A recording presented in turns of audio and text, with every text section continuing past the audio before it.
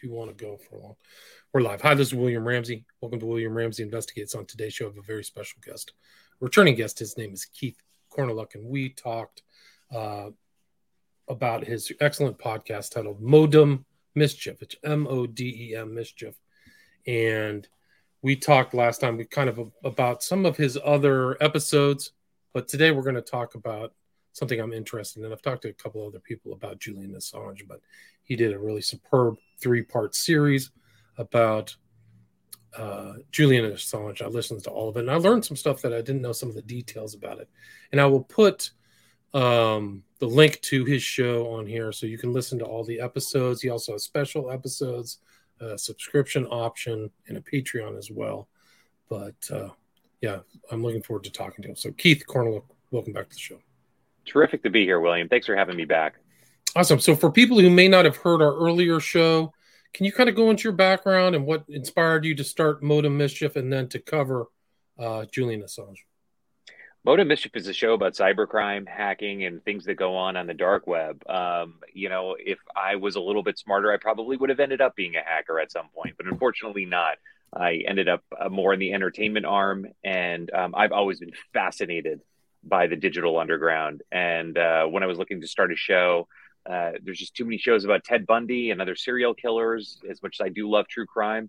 And I thought that a great way to present it would be like this, but telling a story in an informative way that a regular person who doesn't live in front of a computer screen coding can understand. So we try to do something that's entertaining and also informative. So Modem Mischief has just turned a year old, and congrats. Thank you. And we love doing it and got some great stuff coming up. Great. Yeah, so I think you're on the 25th episode. You've covered some people I know, some stories I didn't know. But what led you Julian Assange, arguably the most influential journalist, maybe international journalist of his age, you could argue that. He started out as one of these underground hackers, right? He certainly did. We had to do Julian Assange, and I wanted to do Julian Assange since the day I started the podcast, but I also wanted it to be heard. And, when you're starting a podcast, obviously it takes a little while to get listeners up. But he's a very important figure. He's an important figure in politics and journalism and free speech. And he had origins as a hacker. He was a very prolific hacker at that. He was convicted for, I think, 31 charges of computer hacking in his youth. And then started up a global phenomenon.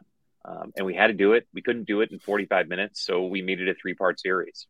And he started kind of in an unusual background. His parents were kind of in the protest community, so he was kind of like not mainstream. I think his sensibilities weren't mainstream from a very early age. And you start off with this whole like hiding his discs inside a beehive. Can you kind of talk about he had an interesting background, like. It's amazing how our parents shape us, because I think his background with his parents and, processing and being, highly political influenced him from, the day that he was born. And that obviously carried through. He was very paranoid. As you alluded to, he had a beehive, and he would put drops of his sweat in there so the bees would be used to his scent. And he would hide floppy disks in there so no one could get a hold of them without it being, without getting stung. And that's how he would hold them. So he did all sorts of little stuff like that. He is a very, very quirky and interesting individual. Someone call him a great man. I would tend to agree. And, with great men always come people that are highly flawed. And that's certainly Julian Assange too. But it just showed that he got caught, or the whole criminal case was based upon sexual indiscretions or problems. But it showed that his kind of paranoia and kind of like espionage sensibility started in his teens. I mean, I think that's important, right? Can you talk about his name, his hacker name, where that came from, and kind of those type of things? His hacker name was Mendax, which comes from the Latin splendid mendax, and off the top of my head, I can't remember what the hell that means, which is weird. It was a Roman poet, right? Was it? Yeah. Which one was it? I forgot. Yeah. I you know what? I can't remember either. We've had this in the can for so long. but he was extremely philosophical, extremely erudite, and had access to information and knowledge that a lot of people at an early age don't necessarily have access to. And with that knowledge came a certain amount of paranoia, a certain amount of distrust for governments, and wanting governments to be transparent to really so citizens could have access to all that information. So the idea of WikiLeaks was around much earlier than when the site actually launched. I think he had the idea when he was around 18. Wow, right. So he kind of had that sensibility from a very early age. And he was, like, he referenced the Midnight Oil song, which is also kind of a countercultural band out of Australia. So I thought that was all really interesting. And then he's had interesting relationships with women. It seems like a theme in his life. Started very young, right? Yeah, Julian Assange, we don't really know how many children he's had. We believe it's 5 with various women. He was known to give them a lot of attention and then just sort of drop off. The interesting thing about Assange, his relationships, his early life, it's hard to really fact check because there are certain things he said in his autobiography, but then he disavows them later. So I don't think anyone true, including his current wife, really know the real Julian Assange. I don't think anyone does. Anytime he says a fact about himself, he'll retract it. So right. And you said that he actually disavowed his own biography, right? So he's definitely very cagey or coy about his personal life. Indeed, he is, and which is interesting because freedom of information is something it's a core belief of his. It does not seem to apply to his personal life, though. Certainly with women, he has a soft spot for them. As a lot of men do. If we're going to talk about the sexual assault allegations later, we could certainly do that. But But he was like a kind of a star, right? A celebrity, a rock star of that field.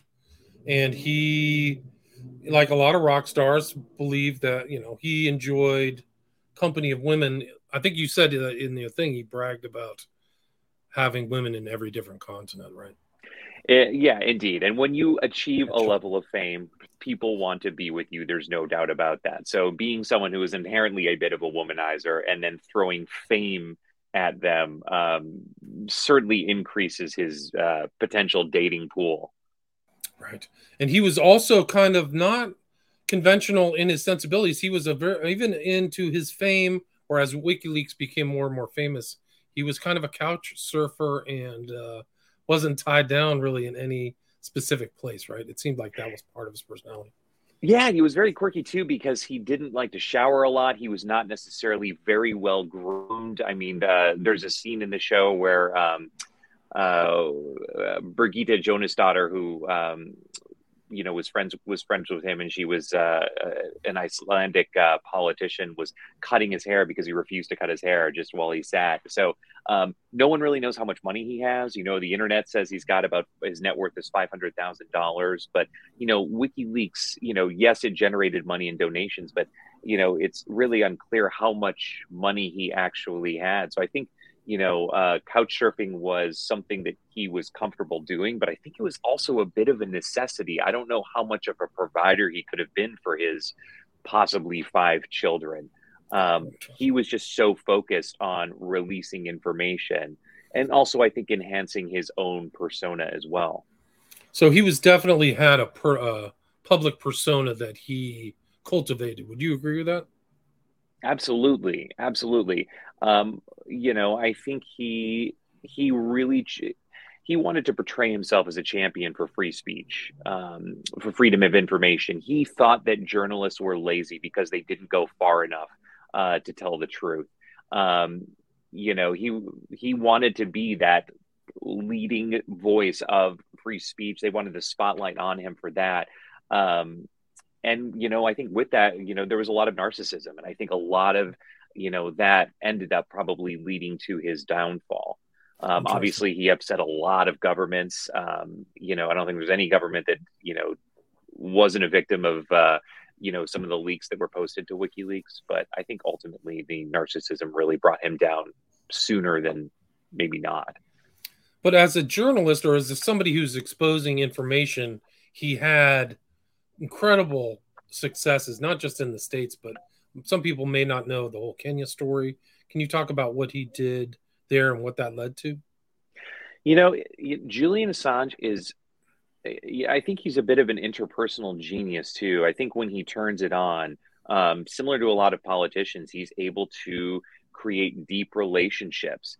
He toppled, several governments. There's a lot of corruption going on throughout governments, certainly in Kenya and Tunisia, and he developed sources well, of course, the U.S. Yeah, much of really what ultimately is going to bring Julian Assange down is what was leaked from the U.S. government, and that was extensive. It wasn't just one thing. But he's toppled administrations and governments just by developing relationships with people, uploading those things to WikiLeaks and then releasing it to the public. I think the issue is how much information is available now in the digital world that we live in, that he was starting to see that some of the things that were posted to WikiLeaks was not getting the attention that perhaps it should have. Interesting. Yeah. And so those were people like he earned their trust. So people would reach out to him. And for example, Chelsea or Bradley Manning, I think Chelsea now, but Bradley Manning would be one example of that, right? Yeah. I mean, Chelsea Manning was, she saw a lot of atrocities that was going on during the war. I mean, I think she was dedicated to her country, but the way in which the United States was operating overseas, and they were doing it with, very little empathy for the people that lived there. And, she leaked quite a few things to WikiLeaks. I think the argument with Chelsea Manning is, there was the collateral murder video. There's a collateral murder video, which basically showed American troops executing people in sort of a video game-like fashion. There were a couple of kids that were injured. There were 2 journalists that were killed, and then there were some people, that also were killed. Possibly, maybe shocking. It's a super shocking video, and the pilots of the Apache helicopter, like, they seem callous, and they actually, if you listen to it, it's almost like they were like skirting the protocols to fire away. John, do you see this? Is this an enemy? Yes, John, it is. And fire. So you're right, like a video game, like that's the way. And that unfortunately, a lot of that war, millions of people died. Like you talk about in the podcast, a lot of that information was kept from the American public. It really is, and I think the thing that we have to look at as Americans is that there is a cost of freedom, or quote unquote freedom. In order to live in the United States of America, we enjoy certain privileges that other countries do not, but there is a cost for that. And the collateral murder shows that cost, what we are willing to do to sort of preserve our American way of life, preserving a certain amount of safety. And the thing is, William, what makes it so, I don't know if the word is interesting or if it's sad, is that it's not just one political party. It's every political party has been doing this since the dawn of the American Revolution, really. And we're seeing it in real time. I think the thing that really struck me, and you said it earlier, is that these soldiers, when they're talking about firing, sound like if you and I were playing Call of Duty together. You know what I mean? It's just very nonchalant. It looks gamified, and that's what bothered Manning, right? Me too, yeah. Right. So, I mean, that was probably just one example, too, of all kinds of atrocities that took place in Iraq, that some that never made it public. So she was determined to expose this information, right? Yeah, she was indeed. And, she's a hero for it. The issue is she leaked so much. She leaked a ton of things from the State Department. She's leaked a ton of cables, and that could have potentially put lives at risk. So the whole concept of, whistleblowers are obviously very important because they reveal a lot of things. I mean, what was going on in Guantanamo Bay was very, very important to see what we were doing to these, prisoners over there. She just leaked everything. So the question is, did she really need to leak everything, or could she have just leaked the things that are truly were truly heinous, like what was going on at Guantanamo, the collateral murder video, things like that. So there's definitely an open debate in terms of how much Chelsea Manning leaked. But Julian Assange posted all of it. And, I think it's important that as good citizens, at least of the United States of America, that we're aware of what our government is doing. And then we can make a judgment. Is that something that we're okay with? Are we okay having that happen so we can be free and make podcasts? Right. Well, that's true. But it is interesting. His style was kind of different. Not a lot of commentary or politicizing. It was more of like, I got the information and let people go through it. So at least with WikiLeaks was functioning before, I think it got shut down or something, or has morphed. But you could still kind of go through and read it for yourself, right? Well, yeah. And Collateral Murder was edited. It's a longer video because, there were times where he would release things and it would not get the attention that it may have deserved, talking about corruption or lives being lost or things like that. And so there is some not dramatic effect, because what happened in Collateral Murder actually happened, but it was edited.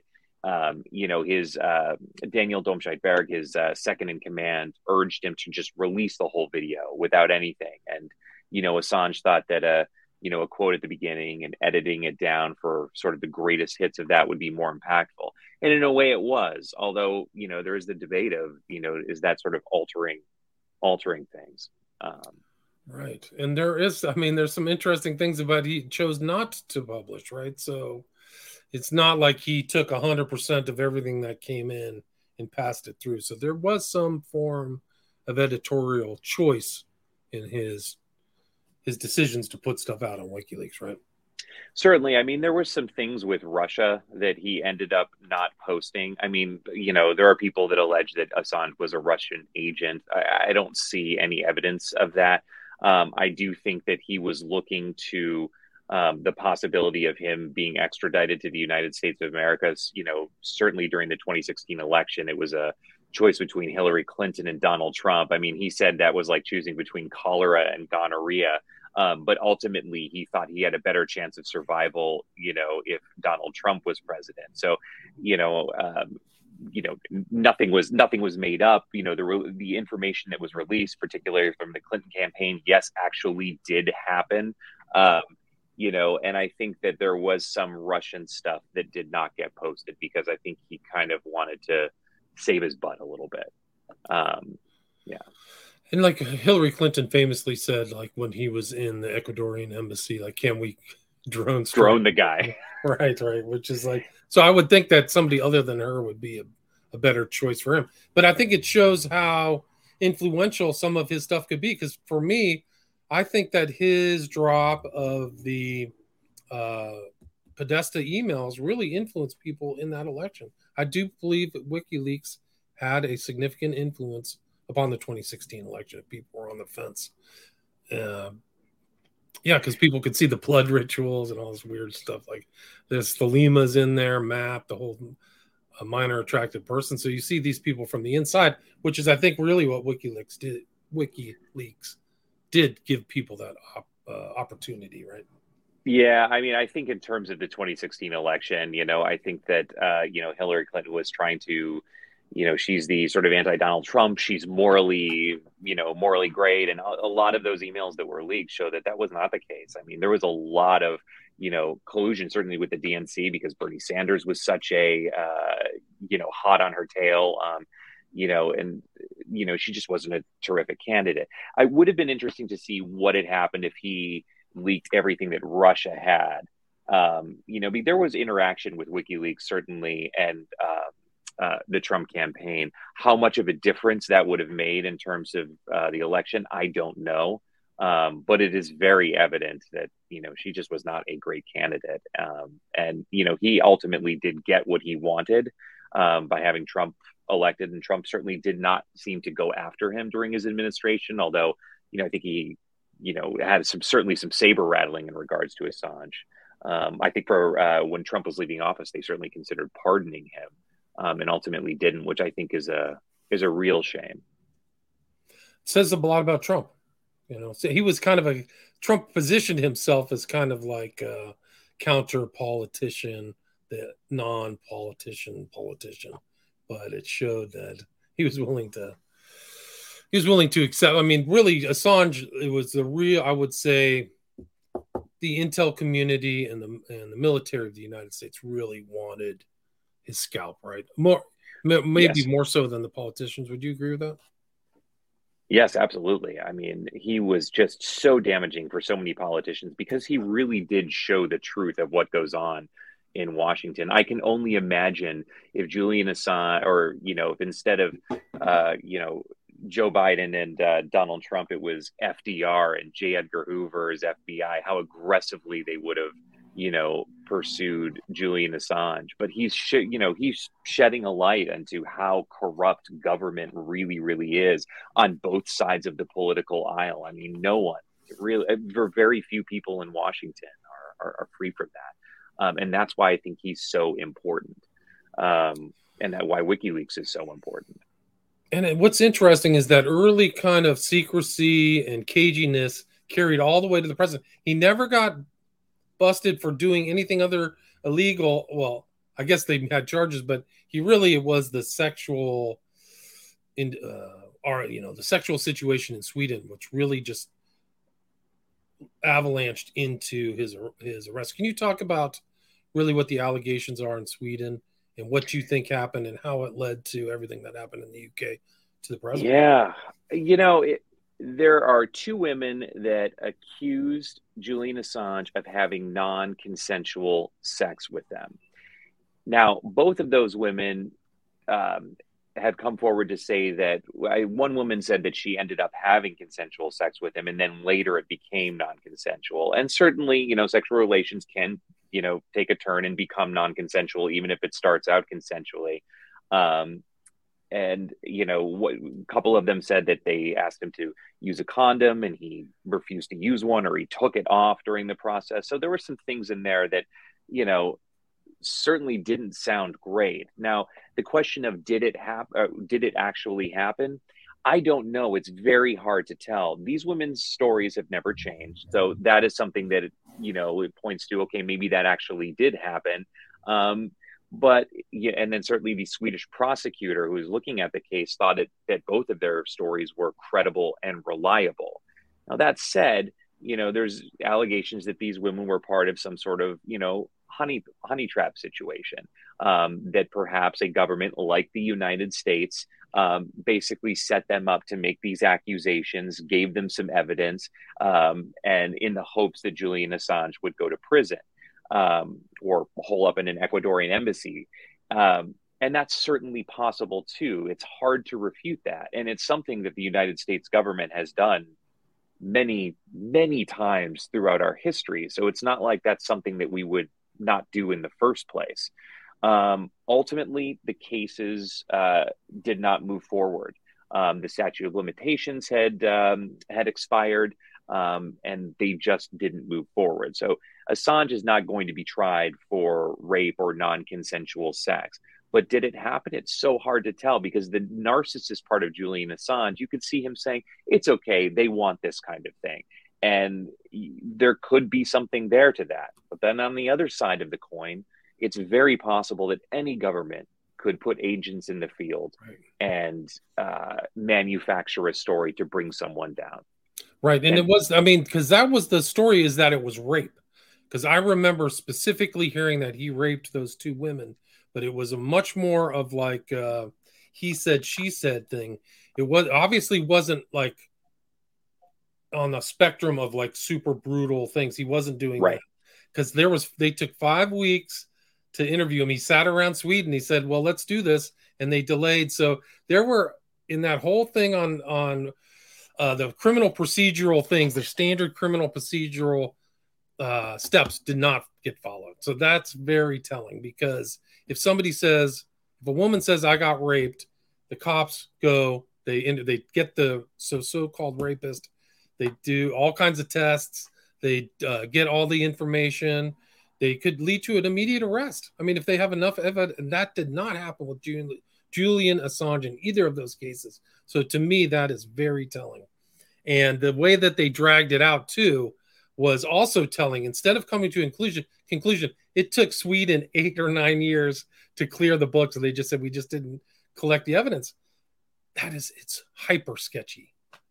I agree. Not Julian's actions. I think the evidence shows that he likes women, but I think that something was wrong with the application of criminal procedure and law in Sweden with this case. Yeah, absolutely. I mean, we present the story of, we explain what the women said, and we say that it was in dispute, and that's pretty much where we go. If you ask me, did he do it? I don't know. I really, really don't. Half of me thinks, yeah, maybe it did happen. Maybe it was non-consensual. And half of me thinks it probably was a honey trap. So it's very, very hard to say. And unfortunately, we're never going to know unless video exists. Right. But I think one of the other telling things was one of the girls, it was Anna Arden and Sophia Wieland. But the Arden girl says, come stay at my house. I won't be there. So then he goes and stays at her house. And then she comes back early. Like, it's almost like it's a setup. Like, you walked right back in to that situation. And then the standard, I mean, not the standard, but just kind of like they went out to dinner. They were having conversations. And then, something just doesn't sit well with me about either of those stories. Yeah. And I think there was a picture of her, like she was the one who set up what was happening in Sweden, right? She was part of the Brotherhood movement, but she set it up to have Assange come and give the speech. So that's also so she's the one who got him into Sweden. So when you start looking at all those details, like my spider senses are like, oh yeah, this is not good. It's definitely fishy. It's definitely fishy. Yeah. I mean, in terms of a United States court, there is reasonable doubt. But these claims of so-called rape were what led to what happened in the UK. Can you talk about how that developed and then what happened to Assange? Assange was on the right. He was dressing up in women's clothes and like affecting a hunchback because he's a very tall individual, to stay out of law enforcement's way. And he holed up in the Ecuadorian embassy because the UK government wanted him, the United States government wanted him.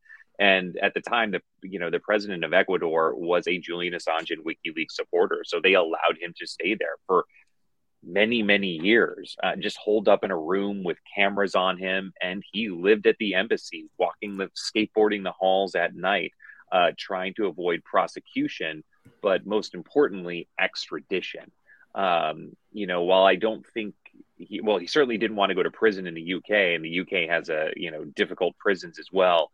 Where he didn't want to go was the United States, because he could have easily ended up at some CIA black site and never heard from again.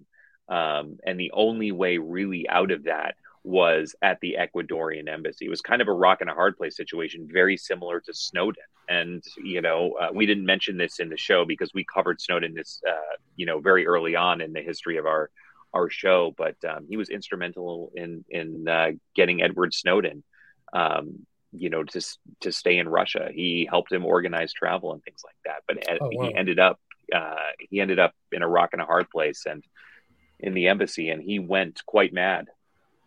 Yeah, I mean, you get stuck in a place with no communication with people for a long period of time. How long was he in the embassy? A long time, right? It was 7 years. 7 years, yeah. It's just incredible. Yeah, it might be worse than being in a jail. Yeah. Absolutely. I mean, they started limiting his visitation when the administration in Ecuador changed over. The new president was not a fan of Julian Assange. I think when Assange leaked, was it Vault 7, where they were talking about all the American hacking tools that we had at our disposal. They were just done. They shut off his internet. They allowed the UK government to come in and arrest him and put him in prison in the UK. Right, and Vault 7 showed that the U.S. government had backdoors in almost every company's software, phone, everything. They can get into anything they want, right? Something. I don't know if it's more of like what can't they get into because they can get into everything else. something like that.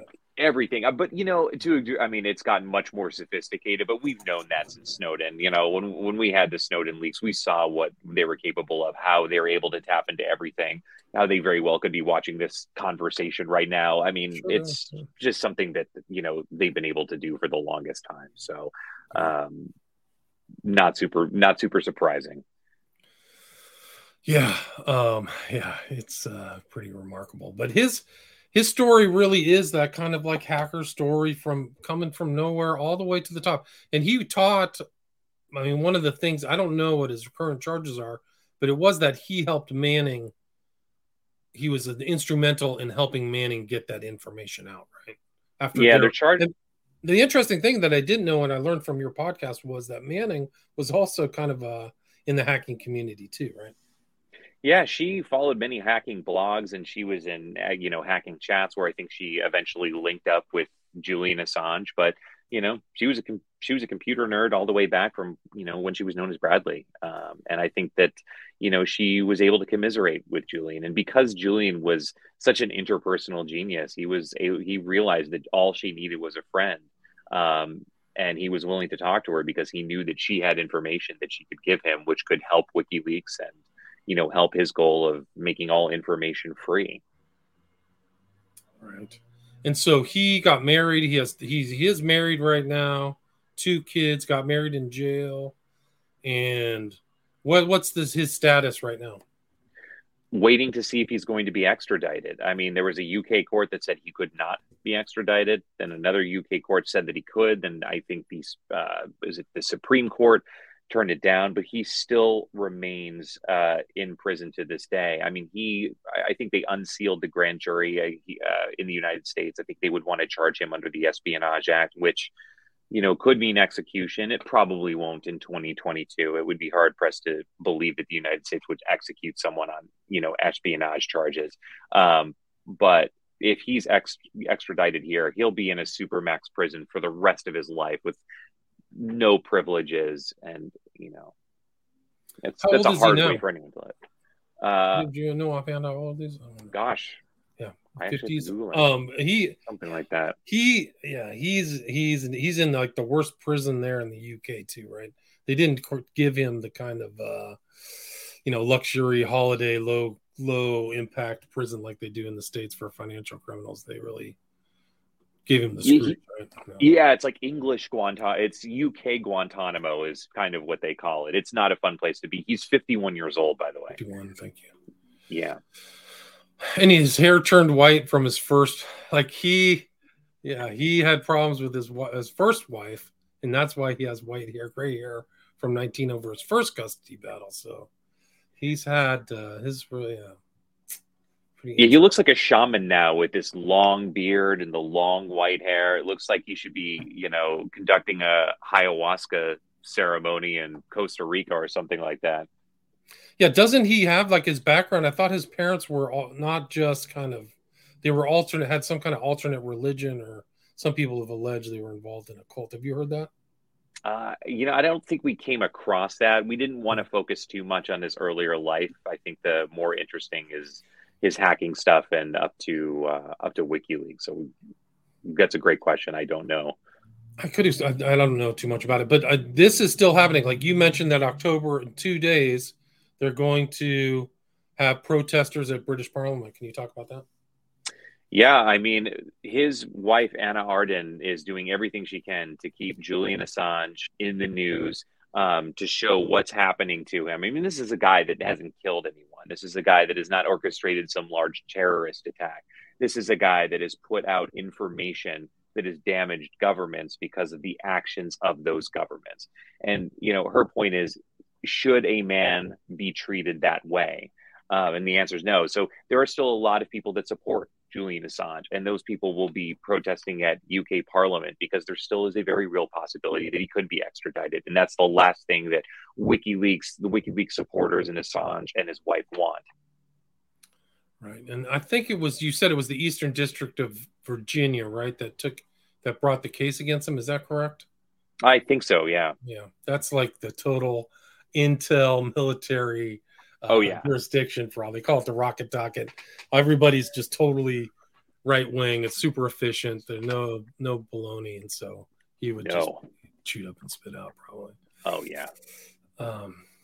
Yeah, but I mean, this isn't the one. You've done 25 episodes. Can you talk about some of the episodes that we didn't cover earlier, and what also you have for people who subscribe? I know you have some other episodes that aren't on the podcast, right? Not on the iTunes, Spotify podcast, right? Yeah, I mean, we have a subscription on Apple Podcasts as well as a Patreon page, and we publish typically monthly bonus episodes. So they're a little bit shorter, about 25 minutes. And, we just released one this week because we were off on the Sony Pictures hack and how North Korea almost went to war over a movie that Seth Rogen wrote. It's a fascinating story, and it's, fantastic. And those bonus episodes are really interesting stories that don't necessarily make a full episode. We produce it like a full episode. It's just a little bit less. So for $5 a month, if people join our Patreon or subscribe to us on Apple Podcasts, they have access to that. And then, of course, shows with no ads, which in this day and age is how we keep the lights on.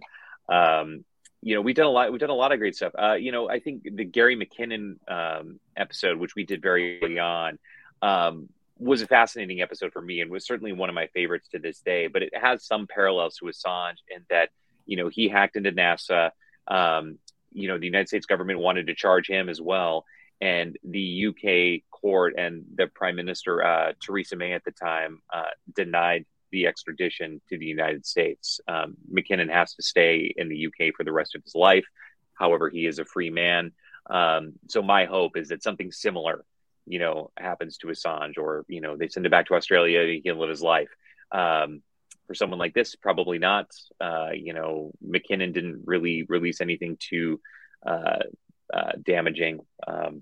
So, we just said that there were aliens, right? Or there was proof of aliens. That was kind of but it brought him in the congruence of hacking and the UFO culture right there in McKinnon. So he kind of became an internet celebrity. That's a really fascinating story. I live in LA, so the Sony story I'm very familiar with. And I know people who worked at that Sony, and they imagine not being able to use your computer at work. People were starting to write stuff down on pen and paper and hand deliver notes and stuff. Their whole infrastructure network was just unusable. They had to bring people in and start from the ground up. Can you believe that? That's how bad it was. Yeah. It's insane. They were using whiteboards and things like that. First of all, I didn't know you lived in Los Angeles for some reason. We live in the same city. But I'm in the South Bay. It's kind of like a little, principality of Los Angeles, I guess. Oh, fair enough. I'm in the heart of urban Los Angeles, near the 10 cities. But I love the Sony Pictures hack. It's fascinating. It's amazing. I mean, another narcissist, Kim Jong-un, who, they didn't like that they were making fun of him. And of course, decided to hack into a major motion picture studio and cause a ton of drama. I mean, there were emails between Amy Pascal, the head of the studio, and Scott Rudin, who's a big, sort of Uber producer.